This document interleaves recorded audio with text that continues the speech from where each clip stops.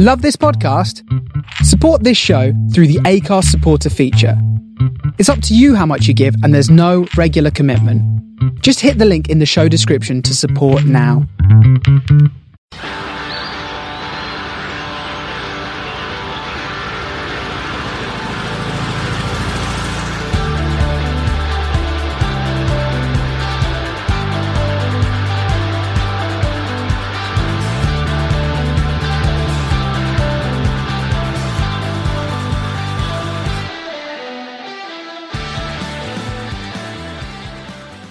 Hello and welcome to the Mad Sounds podcast, and as ever I'm joined by Matt Maynard, the one and only. The one and only Matt Maynard. Your ego is growing episode by episode, and God knows what it's going to be like in 20 or 30 episodes time if we get there and if we retain our already loyal listenership. Oh, you're ambitious there, but yep, hopefully we'll make it. We are indeed ambitious, and talking of ambition, today we have got a guest I'm really, really excited to chat to, and one by looking your face, Mr. Maynard, you're excited to chat to as well. Give us the clues, give us the goss.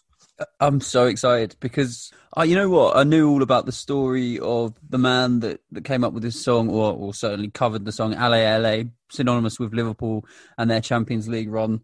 I think it was the season before last and then last season as well. Yeah. But he's actually got some great tunes. I've been listening to him all week, and his latest single is an absolute banger. So yeah, absolutely. And when we got the opportunity to have Jamie on the podcast, I guess our further research started then. He's got a new single out, which we're going to chat about. He's also got a song called Weekend in Paradise, which is absolutely going off on Spotify and all the other streaming platforms. So I'm really, really excited to chat to him about that. And obviously the culture that he's creating around the Liverpool fan base, when you look at the videos and the photos, is just absolutely astonishing. He's living the dream, isn't he? Because if you think of us two, massive football fans, in love with our football club Arsenal, and he is in love with Liverpool, and all his fans at the moment, or a lot of his fans, it feels like Liverpool FC fans. So it's all your favourite people, isn't it? Yeah, and it feels like he's part of the team. Like he knows he's met them all. Yeah, and we're going to chat about the session he had with Alisson. Yeah, I think I saw that he does a thing called Boss Night, where they did an event with Jamie Carragher or something like that. When looking through his Instagram, it's like the kid has got the keys to the candy shop. But it's much more than that, because when you delve into the tunes and what he's releasing, it is absolutely amazing. There's everything in there to create an absolute superstar, in my opinion. So without further ado, here's Jamie Webster. So during the lockdown, are you managing to be creative, writing a few new tunes? Yeah, I've written recorded 2 new demos. Obviously, you won't make the album now, but it's just a nice little way to sort of spend your time. It passed a couple of days by quite nicely, to be honest. And it's the first time I've ever really recorded myself on anything. I'm only using GarageBand at the minute, but oh, nice. I just bought myself a little 200 quid interface and mic and just started to crack on with it a little bit and see what I can get. But, it's productive at the end of the day. So, 2 new tunes. I've got ideas for about 4 or 5. Like, I've got melodies and guitar parts for about 4 or 5. I just need words. I feel like sometimes in lockdown, do you annoy yourself with that you've got what you think are great ideas and you can't fit them on the album, or are you more grateful that you've got enough content to keep putting the music out there after? Yeah, well, out of this album that I've done, I had, not including these 2 songs, I had about 24, 25 tunes to choose from to make it an album of 12. So, I'm looking to replicate that. I just try and write as much as possible. And, when it comes round to the time of doing album 2, I mean, hopefully I want about the same number of tunes to choose from. Do you know what I mean? Thereabouts, because you want it to be your best work, or it's out there forever. So, rather than just putting say 18 months time and it's time for me to do another album, whatever, 2 years, however long it'll take, and I've only got 9 tracks, and you've got fans waiting for a body, where you don't want to just knock up a piece of shit and throw it on the album, essentially. So it's good to be prepared. Yeah. Like, to be fair, my management drive it quite hard. That you should be, even with lockdown or not, you should be writing songs all the time anyway. They challenge me to a tune a week sometimes, if I haven't produced it all the time. So, not that they're forcing it, but they just want to keep me creative flow going, what I mean? Because for every 10 absolutely terrible songs that I might write, there might be two really good tunes in there, do you know what I mean? And then you can fill it up with another 5 or 6 decent songs, and it's just as much content as you can get to choose from. It's always is always the best way. From not that I've been in the game long, but from my first sort of experience, it's always good to have more than not enough. It always interests me, like with songwriters and how they go about it, because like I've heard so many say that they would write maybe like 100 songs in a month or something like that. And if you're that prolific, if you're writing that many songs, are they all slightly different from each other? Yeah, no, I try and keep them all completely different. Some of them might follow the same sort of suit, but I mean, I'm not up to them standards where I'm knocking out 100 tunes in a month. But I think it was Tom Grennan who said that. But yeah. Well, he's obviously far higher. Yeah, no, it's if I could do that, I'd love to be able to do that. But unfortunately, I just don't. I don't really find the time to be able to. Especially now because I'm trying to build myself up. I suppose maybe in a couple of years down the line, if everything goes nicely and you've got time to just sit and write where you've got no disturbances, interrupt other little things going on, any gigs or anything, then you might produce numbers of tunes like that. But for me, I try and keep them different, but so that they follow, the same sort of concept and the same sort of vibe to an extent. You know what I mean? It's not like every song's the same, but they're all sort of the same. I say it's the same formula, you know what I mean, of how I write songs, you know what I mean? Yeah. And you were supposed to be touring round about now. Did you manage to get any dates in before this all started? With me solo music, obviously my own songs that I write, I toured like 3 dates in February, which was the last time, which was a great little tour actually. I was on Liverpool, the Arts Club, Dublin, the Grand Social, and then London was Colours in Hoxton. Because of my involvement with Liverpool Football Club, I had a lot of Liverpool Football Club related work. I was all over the globe we'll come on to that later. Absolutely, it looks absolutely blinding what you're doing with the club. Me and Matt were actually just talking before you came on about like when we look at your Instagram and your Twitter. I mean, we're massive gooners. Just going for the record, I'm sure we'll come on to, as I say, we'll come on to that a bit later. We'll save all that, and we'll save our thanks for later. Yeah, no, sorry, I just wanted to say back on the gig thing. You say where are you playing in London next time you come down? Is it Camden Assembly? I think. Yeah, that's it. Camden Assembly. It is. What are you like on tour? You do you go out after all the gigs, or you? No. Oh, you're well behaved. Like the last night, I'll have the whole thing. If I've got no more singing to do, I'll go out and have a good one, and I'll be out for a couple of days, I suppose, or whatever, how it goes. But not in between gigs. I'm quite strict especially because for my touring, they sort of coincide with each other. The gigs I do for LFC could be one in Norway one Saturday, and then come home and have a gig midweek, on the Monday doing my own music, and then 2 days later be going back out somewhere else. So I'm always quite cautious of travelling, and my throat's quite fragile. So okay, that's that. Try and stay on the honey and lemon just in between the gigs, and then so we can't tempt you. We can't tempt you out for a night out in Camden then after your Camden Assembly gig. We'll buy you a honey and lemon at the bar. Yeah, I'll definitely catch up with us. You know what I mean? I do stick around and talk to people and everything else. I just don't. Nice. I've been playing gigs non-stop for probably about 8 or 9 years, and you learn little things that sometimes when you go out and have a drink, it's just not worth it. If you're singing the next day, it'll just dries up your throat, and you just can't. For me, when I perform, I like to be able to give it everything. And if you haven't got it there anyway to start with, because you've been on the ale the night before, it's just I bet. It's just not worthwhile. It's not worth the struggle. Do you know what I mean? Because then if you've got a gig the day after that, you've basically got nothing left. Then you know what I mean. So yeah. So Jamie, your new single, "Grinding the Gears," and me and Will here have been listening to it all week since we knew you were coming on, and it is an actual belter. I absolutely love this tune. And to be fair, all your singles are pretty hot, but this one, we were saying earlier, it's kind of very Noel-like, isn't it? Yeah, I felt no, it's got that lovely little sway to it, and all the singles are absolutely fantastic. And if that's a taste of what's to come with the album, we'll hope we'll be speaking to you in the near future about that as well. But I absolutely love Grinding the Gears. Like you say, it's got a great Noel twang to it at the start. And we were talking before the podcast, you think maybe a bit of Cast influencing that one as well? Yeah, I mean, when I wrote it, obviously I had the idea of like a swingy sort of dreamy vibe behind it, you know what I mean? And obviously I was listening to it, and when I first recorded it on my phone, and the first thing that come to my head was Cast. It was just what I thought. I just didn't know where the song goes, and then once we got in the studio with the producer and we sort of put a few ideas behind it, as we were watching it develop, it's funny that you mentioned earlier, the producer actually said it's got a Half the World Away vibe to it now, hasn't it, as well? Yeah, so, yeah, absolutely. I think it was just coincidence, and the fact that obviously I'm influenced by both of them, it turned out that way. But yeah, I'm made up with this tune. It's the first one I've put out that's a little bit different. It's less of, let's have it, so to speak, and a bit more like, just sit down, chill out a minute and listen. Absolutely. You know what I mean? Yeah, absolutely. It's out now on all good streaming platforms, but obviously we prefer to go and buy it because that's the dumb thing. You need to go and buy it instead and not stream it and get Jamie a lot more in his bank account. But also, in the midst of coronavirus, you've also released a version of You'll Never Walk Alone.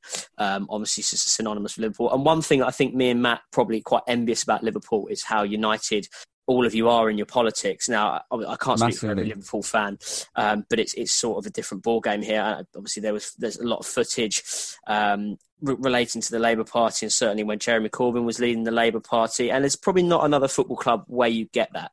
Why do you think that is? And is that something that you try and embrace when you're playing to Liverpool? Yeah, well, it's about unity, isn't it? I think there's a slogan saying unity is strength, and it's true. It's just true. From what we've come through as a city, and because this city was in a real bad way under and post Thatcher. It was really bleak here, and how we sort of come together as people to turn around. There's obviously the solidarity of what happens Hillsborough. I don't really like talking about it, but there's also that aspect of how we were basically shit on by the government in that way as well.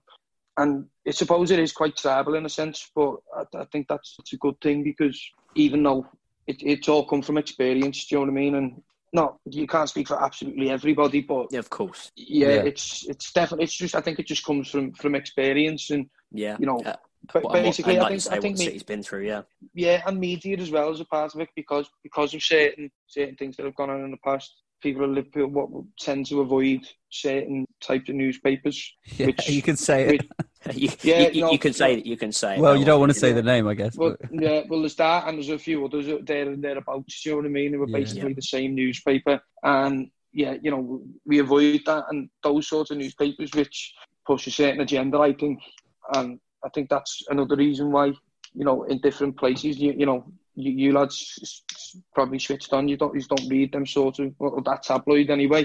Yeah. But there's probably a lot of people around you who would, and it's not seen as like something that you could call someone on. Whereas if you walked into a cafe or a pub in Liverpool and someone's reading that paper, whether no matter what football team you support or what, whether you even like football or not, that it was wrong, and you probably 9 times out of 10 someone would say something to you about it. It's that sort of the fact that no one buys into that sort of media, I suppose, in Liverpool. The stories that are told elsewhere are sort of lost on us because we don't hear them. And do you think you represent that in your music as well? Do you feel like you're... Yeah, well, it's definitely... Well, definitely... My music definitely represents the working class. If you were to give me a summary of the album, I'd say it's just like a document of the working class struggles, joys and escapes of life. Do you know what I mean? Of working class life, sorry. And obviously, there's certain parties and, leaders who represent working class people, I think, like, genuinely. So, obviously, that's where I lean to the left in my policies. And just don't get me wrong, I don't walk around the street saying to people, who'd you vote for, mate, or anything like that. And even if someone is, politically the other way, it's not that I'm going to be treated any differently as a person on the face value of things. We just disagree on our politics. As long as you don't bring it into me, I'm not gonna even bring it up. I'm not like a militant person where I'll walk up to people and start telling them stats about also, anything like that. It's just it's just how I believe. It's just more from experience and looking at something and knowing it's wrong. Sure. But like you say, it's refreshing to hear that most of you are like-minded where you come from, and you can transcend that from your view into the music you put out. So I mean, enough about the people who follow you at the moment and the growing following. Before all of this, Jamie, what were you up to? What were you doing? I've been an electrician since I was 16. Left school and started working on the sites. Worked for a small family company. Yeah. Up until it was about a year ago, I stopped actually full time. Obviously, my sort of musical career started to build towards the back end of me sparking career, if you like. But I was working flat out between working my day job, doing gigs of a night time, trying to write songs, then doing gigs of a weekend, but still going and doing foreigners of a daytime. Quite an hectic schedule, so I decided to do the music full time last summer. I can imagine. And how are you finding this newfound fame? I know that's such a sort of ITV chat show like sort of question to ask, but I'd like to think it's a different type of fame and a more sort of not family fame, but a more closely knit fame with. Yeah, you're in people. Liverpool. Exactly. You're recognised amongst your own people and people you really care about, rather than just someone coming up in the street going, "Can I have a selfie, mate?" Does it feel different? And how do you appreciate that and take to that? Yeah, obviously, when I go elsewhere with Liverpool, it's exactly like that. Can I have a selfie, mate? And that, people are being nice, so I've got no problems with that. Because they don't normally see me, but people in Liverpool have probably seen me knocking around for a good few years now. At most, you just get like a sort of nod of, "All right, lads," even if I don't know, if I don't personally know them, you just get a nod of like "hello." Because Scousers are a bit more reserved in that way, like I don't know. We're very. I'm not saying we're reserved people. We're probably the loudest. I know what people, you mean. Yeah. But it's like an uncool thing to walk up to someone and say like, you do get people who say, "Oh, it's great what you're doing. I'm made up for you. It's great to see, someone from our city doing as well as you're doing," and that's boss. Do you know what I mean? But even most of the time, you get a nod of like sort of, "All right, lads, how you know what I mean?" But sometimes you get a snarl as well. People who might, be like really, really, really, really bad Everton fans who let me Liverpool pass get in the way with them. Sometimes you get like little snarls or now and again the odd little comments as you're walking past or the odd little I sort of forgot about the Everton fan kind of side of the argument. I'm not trying to upset any Everton fans, but we do, because you forget that Everton are there just because what Liverpool have been doing on the football side. It just feels like for the last couple of years. It feels like the club represents the city in so many ways, doesn't it? And it all like the politics, the football team, just the culture, the atmosphere, it all fits in. And then like the Everton side, it's just, but they must fit in all the other ways, right? The Everton fans. Yeah, they do. Everton, it's the same, but the same people. Just once it comes to football, the very, very our mindset and approach towards like football is just completely different because the past 20, 30 years, even 50, 60 years in terms of the success. But no, I've got very, very good mates who are Evertonians and not so good people who are just Evertonians who come to my gigs now and listen to me music when I'm playing my own stuff, obviously. And I'm not trying to exclude anybody with my own stuff. I think that's what it's all about. Music's inclusive to everyone, innit? Original music. So like it's boss when you see like I suppose it's even sweeter when you see Evertonians getting behind you, because it's like they're listening to the music rather than just you as a person. Do you know what I mean? Yeah. So before all this as well, we'll come on to LA, which was obviously the big. Here they come, the burgers. Yeah, they're coming in a minute. Don't worry. Dear listener, Jamie has coincided the recording of this podcast with a burger order. I think he's just asked. It's from his kitchen at home though. It's a homemade delivery. Oh, it's not a delivery. Yeah, my apologies. No, my girlfriend's mum's made them. So, lovely. But I like proper old mate steak burgers. I'm looking forward to it, to be honest with you. You're making me hungry, to be honest. Yeah. I'm going to have to sit here and watch you eat them. When you were younger then, and as we are a music podcast, who were your big influences? What bands were you listening to and throughout, different phases of your life? Do you know, funny enough, when I was a kid, I used to like rap and stuff like that. When I was really little, only really, really young, and I suppose like Scouse house music in a way.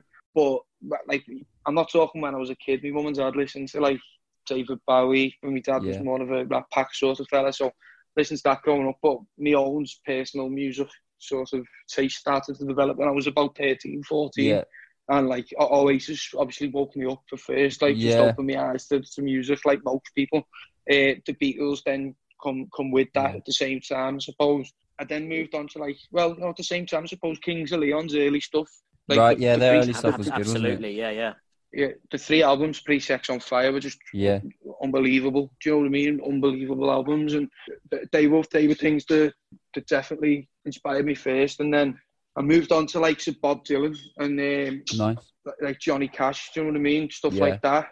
Neil Young, got into like songwriters. Bowie come back in a big way there. Jerry Cinnamon was a big influence at one point, you know what I mean? Right, yeah, well, very recent one, obviously, as well. We can tell. I think we can tell. I see the Jerry Cinnamon with the Weekend in Paradise single. That sort of stomp, that kind of fast beat, completely evident. Yeah, but it's great to chat about your influences, because I think me and Matt have obviously seen quite a few of these influential singles, and hopefully we'll see a few of them run through the next album, heading straight to whichever retailer sells it to buy it. And you feel free to plug it on here. When do you expect it to be out? The release date, I think, at the moment is scheduled for 21st of August. Yeah, there's going to be 2 singles in between. But what I might do for you lads as well, if you fancy playing one of my next singles, is like a one-time sneak preview on one of the shows. Oh yeah, we would absolutely love to, mate. Absolutely, no problem. Yeah, that would be brilliant. Yeah. So I will. I'll keep my word to that, and I'll drip it to you, and you can play it as a one-time thing on the podcast. But I'll make it up. Great. I just forgot to say on me influences as well. Like there's the Coral as well, with a big influence of mine. Okay, that first record, absolutely. Yeah, and the Lars as well. The Lars, really big influence, and the Arctic Monkeys. Yeah, well, we're massive Arctic Monkeys fans. Arctic Monkeys were the ones that you say Oasis awakened you. I think for me it was Arctic Monkeys when I was like 14. Their first album came out, and I was like, "What? This is music." Yeah, it was unbelievable. The Arctic. My girlfriend's a massive fan of the Arctic. She's actually got an AN tattoo, which I always skitter about. About it, to be fair, but she's a massive Arctic fan. I'm a big fan myself, especially to the earlier stuff. The earlier stuff that like you say, that first album is just it's amazing. Yeah. Right, so let's talk about LA. It was the springboard of your success, wasn't it? So how did it come about? You sort of heard it, the chant, and you thought, I can make a song about this, or were you already doing like football songs at this point, or? Yeah, I was already doing football songs at this point, because basically I started playing these boss nights where it was just covers, and this is about 9 years ago, and I started playing songs around town, and I got gigs in the pubs after the games and stuff like that, and I just used to throw the odd Liverpool song in as I learned them. Yeah. And in the end, I started learning more and more, and it just happened to do like a little Liverpool hour or a Liverpool half hour, and then it developed into a Liverpool set with a few covers in between. Which is what it is now when I go and do them. But LA, I think that I was sort of involved in the Mo Salah chant that come out a couple of weeks before, and I was getting quite a lot of involvement with the club and everything else, and social media started to pick up or whatever else, and I heard this LA song being sung, and I was at the game at Porto away, and we stood at half time on the concourse, and there was about 30-40 lads singing it, and just said, that's a great song. I've seen a video of it the next day, and when I got home, I just thought, I'm just trying to put some guitar to that. It only seems dead simple, and I played at one of the next gigs, and then it just took off like a whirlwind, like on social media. It just went absolutely everywhere, and then we released it for charity then, just before we went to Kiev, and it's raised like 40 grand for a local charity. Fantastic. Which is boss. What was it like in that fan park in Kiev, and then obviously Madrid a year later? Would you say that's the highlight of your career so far, and do you think it will remain to be the highlight for your whole career? 60,000 people. Yeah, it's mental. I mean, on the face of it, it's absolutely mad. How did you feel about it? Kiev was just chaos. Enjoy it. Just go out there, and I was still sort of quite low level at this time. So I just thought, I'm just in the mixer with all the fans, just having a go. And it was a boss take. It was a boss feeling of invincibility going into the game. And obviously we lost the game, but that didn't matter sort of, because that sort of unity that we got from the fan park we knew it was the start of something special. Do you know what I mean? I think that was the start of we're back sort of thing. And then Madrid was just insane for me. Because we done Kiev the year before, we sort of had a great model on what to do for Madrid, because we knew how much bigger it needed to be, how much better it needed to be, how many people were going to be there.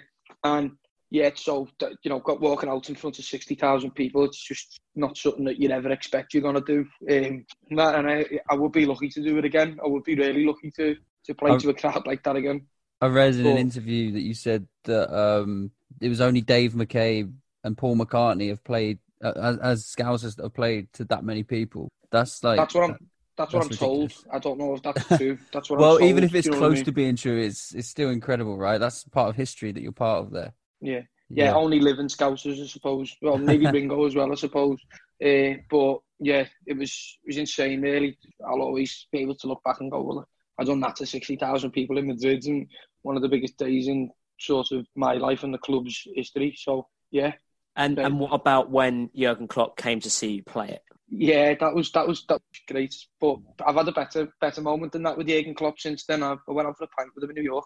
Oh, really? Yeah. Wow. What was that like? Great. Matt, can you imagine that? Like, just going on back on our Arsenal tendencies. Just, yeah. I mean, I guess Arsene Wenger would be the equivalent. Just belling you up. Thierry Henry. Or Thierry Henry, just belling us up, going, "Do you want to go for a beer, mate?" And just going for a beer with a manager who would go on to, or has just won you the Champions League or got you to a final. No, he just won us. So you just won it via that fight. I mean, that's absolutely astonishing. So I was in New York and I just finished a gig. I was on tour, pre-season tour with the club, the second one I'd done, and one of the camera lads had been trying to get me out on the ale. And I told him, because it was the last night of my tour, that I'd go out with him. Yeah. But I was that tired because I'd done like 7 gigs in 6 nights or something like that. Yeah. It was like unbelievably crazy schedule. And I was like, said to him, Nicky, I'm absolutely done in. I don't even think I can. I'm going to walk back to the hotel, get a shower. I was sweating. I said, I'm going to get my head down. Because I had like access all areas to pass to the match the next day. So enjoy bouncing around the, by the dugouts and everything else, you know what I mean? I was like, I'm just going to enjoy my last day on tour. So he was like, oh no, come out. I said no. So as I was walking home, he phoned me up. He said, no, we're not going to the nightclubs now, lad. We're in this bar, but you need to come. I've got a surprise for you. I said, no, you're just trying to get me out. I said, I'm going home. He went, no, you need to come. I can't tell you why. I said, either you tell me why, or I'm going home. And he went, all right, the gaffer's here. And I've walked into the bar and he said, Ricky, where the fuck's Jamie? Go and get Jamie. So I'd met him a couple of times obviously before, and spoke to him in the airport flying out there and stuff. He'd come over and had a good chat with me. He was a nice fella. And then I said, Ricky, I still think, as if Jürgen wanted to drink with me, you don't know, saying that to me, you know what I mean, trying to get me out. And he said, oh, Jürgen, he doesn't believe me. And I just heard him in the background saying, what, tell him to come, you know what I mean, blah, blah, blah. So I just thought I sprinted that. She said, send me a location, ran there, and there he was, just with a beer. And I walked in, and he got all the coaching staff, and had to clap me as I walked in, you know what I mean? It was a bit like, wow. It was a bit mad. So surreal. So you had a pint with Jürgen? Yeah, I had a couple of bottles of Bud Light with him. Yeah, he was just a dead nice fella, to be honest. He was talking, he was asking me more about. Yeah. So did he know your stuff then? Was he listening to some music? I hadn't actually released it at that point. Yeah, fair enough. Yeah, okay. So he didn't. I didn't. Like I say, I didn't tend to ask him that many questions. I just listened. I was just listening to him. Yeah, it was just taking in the moment. Got some good pitches actually, but yeah. I never even asked him for a photo. So one of his PAs sort of took a few photos, and yeah, he's just a great fella. That's probably it's either that 60,000 people or that pint with Jürgen. They're like the two best moments of like reward Liverpool career so far. It's like, and there's a few runners up for you, isn't there? Because you've met, like the likes of Rian Rush, Robbie Fowler, Ray Clements, Bruce Grobbelaar. How do you feel about the fact that you've met all these heroes? And we'll come on to Alisson as well. Yeah, I do quite a lot of work with a lot of them now because of sort of the Liverpool gigs that I do. It's a lot of the time, there's, especially with the club or different promoters, it's always like a legend does a talk and then I play after it. So like I've come to meet loads of them now, and at first you're like, oh, what? I'm having a sportsman. I'm sitting down for dinner with Ray Clements and Grobbelaar tonight, both at the same time, and these are keepers that my granddad and my dad used to tell me about. Yeah, and at first it's great, but then once you meet a few of them, you just realise that they're just nice fellas. They're just normal fellas, yeah. And like once they stop playing football and they're out the limelight a little bit, I think they get a chance to adapt to normal life, and they sort of calm down a little bit. And I always found that it's a lot easier to talk to and work with someone who play anymore than it is to someone who plays, because they're so cautious about what they say and everything, because they're still in the limelight, obviously. Sure. And like they're trained in a certain way. But yeah, no, it's great. It's something that, like you say, I'd never thought I'd be doing, but here we are. You had a session with Alisson, Liverpool's goalkeeper, to any non-football listeners. How was that? Yeah, funny enough, it was arranged when, on the first pre-season tour I'd done, when he signed, a video come about that he played guitar. So one of the lads who, basically thinks of the media content, he said straight away, I'm going to get you in a room with him playing the guitar. So I sort of knew it was going to happen, which was a nice thing to know. And the first time, we were supposed to do it quite early on in the season, and Alisson knocked it back because he said he wanted to, concentrate on being a goalkeeper and, do things right on the pitch first before he come and started playing music, which was a nice thing to hear. Fair enough, yeah, absolutely. Yeah, it was a nice thing to hear as a fan, you know what I mean?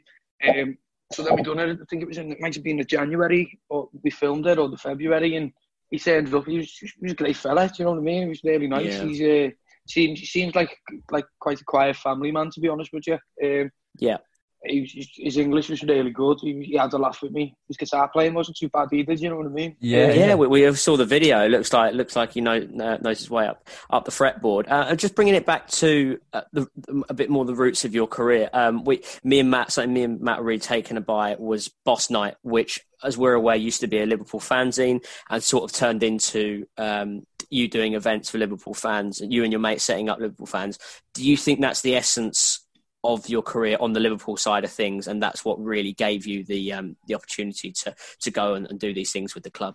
Yeah, Boss Night was the platform, and that's what the lads were great. I mean, the thing was with me, I was a travelling Liverpool fan anyway, and so were all the lads who were writing the Boss Night fanzine. So I sort of mixed in the company a little bit anyway. And when word got out that I played the guitar, one of my mates said, "Why don't you go and play on one of the Boss Nights? We'll just speak to them and see if they'll put you on."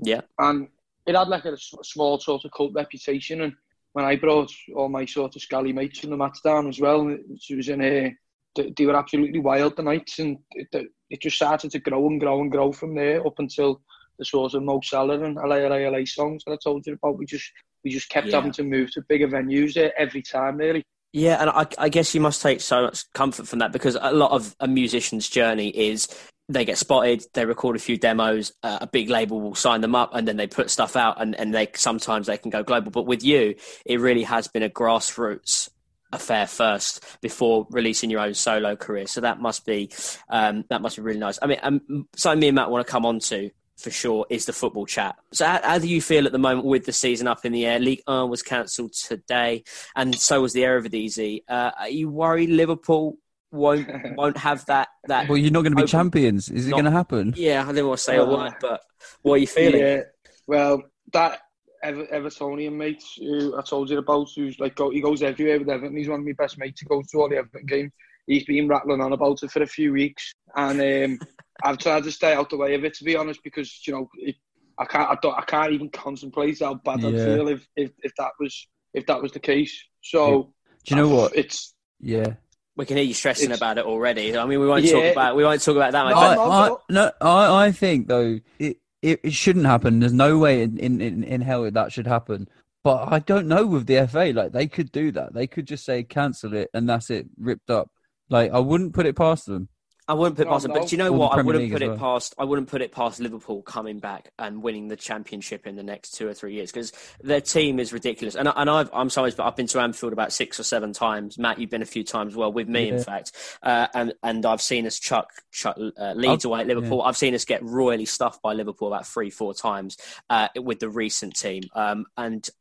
I think you'll be able to do it in the next 2-3 years anyway. But it would be an absolute travesty if for your sake, if you didn't manage to clinch the Championship. But do you expect Liverpool to dominate after all this is over? After this over, and if we do start afresh? It just depends. It depends on what happens. It depends how the players react. I mean, if the league if we end up champions of this season, it's up to them to prove themselves to still champions next year, without any interferences. And if we're not champions, they've got to turn that that disappointment into desire and turn it in the engine. You know what I mean?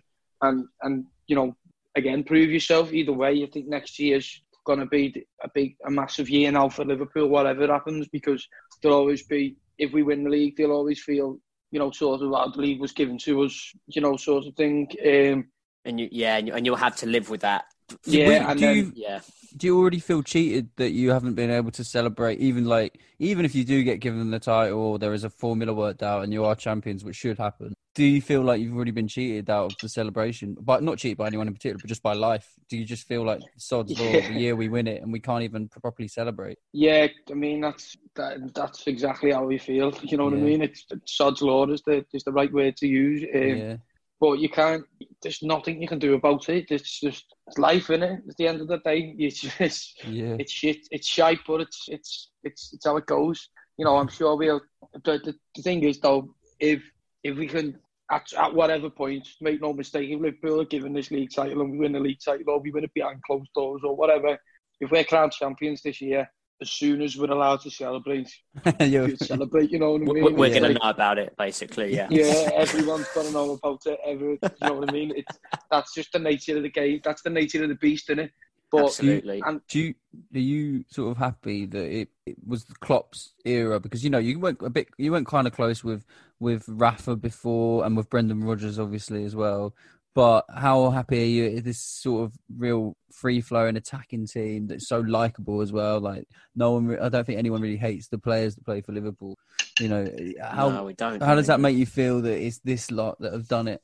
Yeah, it makes up more for me as well. Being behind the scenes, you know, being around the players and, you know, seeing how actually good they are seem to be as mates. You know what I mean? I think it's the whole thing that's going on at the minute. The club, before all this stopped, like the sort of feeling of togetherness between the fans, the players, you know, the staff, everything. It's everyone's moving in the right way at the moment, and the players it seems like they're just so in tune with each other and what they're supposed to be doing. It's like it's a joy to watch. It's just things they just succeed and succeed and succeed, you know, in every sort of circumstance. And it's down to everything that's going on. You know, you look at the content of some of Liverpool's, like, not that many people follow Liverpool, but some of Liverpool's content's unbelievable. You know, like the things that the players actually do in the community, like with each other. You know what I mean? Like, for example, they got told to like, you know, pretend to be like a team, brainstorming ideas for products and stuff like that, but they're all taking the piss out of each other and all. It's like you feel connected. You feel connected to them. Do you know what I mean? You feel like you can relate. You feel like it's real and that you're part of this whole journey, even though they are like sort of global superstars. And you, I mean, hopefully you're on your way to that too. But you're just a fan at the end of the day, aren't you? You are just a Liverpool fan, and you love Liverpool. Yeah, well, and thing is, growing up, you've heard all these stories about these great Liverpool teams and, you know, how we were dominant and, you know, teams feared you and there was no stopping us, and we had these unbelievable managers in Shankly and Paisley and everything else, and you know, you feel like that you don't have to want them, that, you know, because everyone's always used to say that, oh, I wish we could, you know, be back in the old days and celebrate Liverpool being successful. It seems like we're living our own little part of that now, you know what I mean? And like when I'm older, I'll be able to say to my kids and grandkids, oh, you should have seen the Liverpool team when I was a young lad. You know what I mean? It was like, you know, absolutely, just part of history. But thankfully, it's brought me into playing music full time and writing my own songs now, and it's the maddest route into the music industry ever. But I'm happy with it. You know what I mean? Absolutely. Yeah. No, so honestly, so you should be, Jamie. I say, talking to you today, it sort of feels like you are part of the Liverpool first team, and certainly looking on all your socials. But you know, taking the football aside, obviously a very talented musician. Really excited to hear what you've got coming up in the next few months. Grinding the Gears is out now, as is Living for Yesterday and Weekend in Paradise. So the other two singles you've released. Please go and listen to them. Me and Matt are basically in love with them, and I hope you will be too after listening. But Jamie, thanks so much for coming on. And whether you get crowned champions or not, whether you're playing the main stage in Glastonbury or not, we wish you all the best. But we'll see you in Camden as well. Camden Assembly. Yeah, defo. And we'll see you for a beer down Camden and all. See you later.